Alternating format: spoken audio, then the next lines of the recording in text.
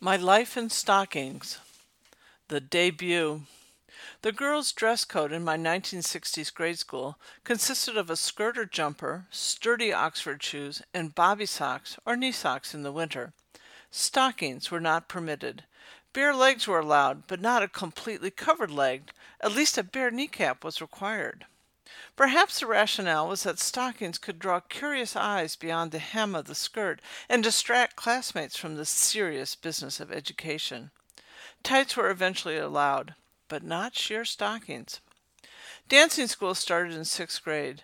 Boys wore coats and ties. Girls wore little white gloves and a dress, something more formal than the shirt, skirt, and oxfords of the school outfit. That left leg wear up for grabs. At the onset, we all showed up with a classier version of bobby socks, perhaps with a demure bow or a ruffle flourish. But as the fall progressed, classmates started to show up in sheer stockings and party shoes, defined as something other than sneakers or Oxfords. In the context of innocent sixth graders, stockings became an explicit public display of emerging sexuality. The onset of menstruation was a private matter. The first bra did not come with the same public announcement.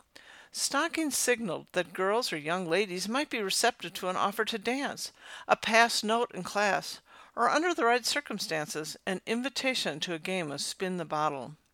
As I climbed the stairs to the musty dancing school gymnasium, I could check out the legs ahead of me and see who had crossed the line. My mother never discussed menstruation with me, which she called the curse, as she handed me a box of Kotex. I was on my own bra-wise. However, when I told her that classmates were now wearing stockings, she took me to the local department store to pick out my first pair. She didn't want me to fall behind. The sales lady showed us different colors: taupe, nude, ecru. I draped a pair over my hand and held them up to the light to appreciate their shimmer and their shape outlining a stylish calf and foot. A garter belt was only a utilitarian accessory, but its lacy floral design added to the allure. The sales lady wrapped them up in tissue paper and put them in a flat, square box. Over the next few days, I would peek into the box, lift the tissue paper, and touch their nylon smoothness, awaiting my public announcement. Pantyhose. Stockings with a garter belt were soon eclipsed by the unsophisticated pantyhose. A dedicated trip to the hushed surroundings of the department store was replaced by a routine purchase at the grocery store, tossing random packages into the cart along with the cookie dough and the dog food. The popular brand Legs wadded their pantyhose into an egg-shaped container. There was no shimmer, no shape, only a wrinkled, characterless mass that looked like a deformed fetal version of the real thing. In my high school boarding school, the dress code still mandated skirts, but leg coverings were at the discretion of the student. Bobby socks were out. We had all crossed the line at that point, but pantyhose were unbreathable and hot. I missed the ventilation provided by the garter belt. At day's end, the best word to describe the suffocating pantyhose environment was pooky, an ideal culture medium for yeast. The winter workaround was knee-high boots. As skirts became shorter and shorter, the expanse of unprotected thighs exposed to the winter winds increased. The school allowed one concession: permission to wear pants if the thermometer dropped below 20 degrees.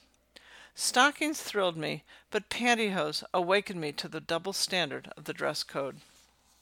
Knee-highs.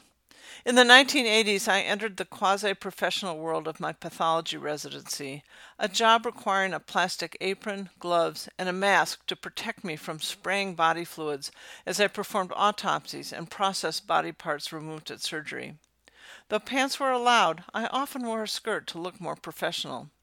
Even though my legs would be rarely visible under a desk or behind the autopsy counter, I felt bare legs would devalue the look. The job won out over any feminist statement.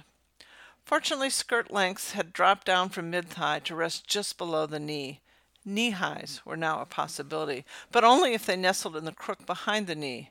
This was an unrealistic stretch goal. I remember bending over to hike up the socks every few steps as I walked down the hall. I began to recognize particular brands with more spunk, but gradually transitioned to wearing pants exclusively.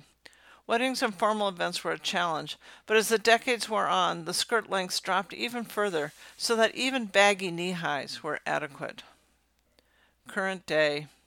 The internet reports that sales of pantyhose have sagged over the past 2 decades, a result of changing dress codes and women who rise up and say, "Time to release the hostages. These damn pantyhose are giving me queefy BO." Michelle Obama is among them. The internet is full of pictures of her bare legs. On the women's talk show, The View, Michelle revealed that she gave up pantyhose years ago because they were painful.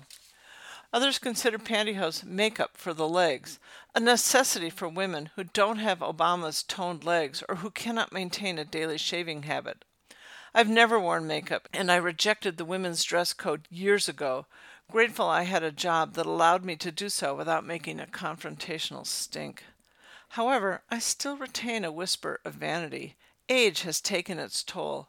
Spider veins, various other dings and irregularities are not features I choose to display.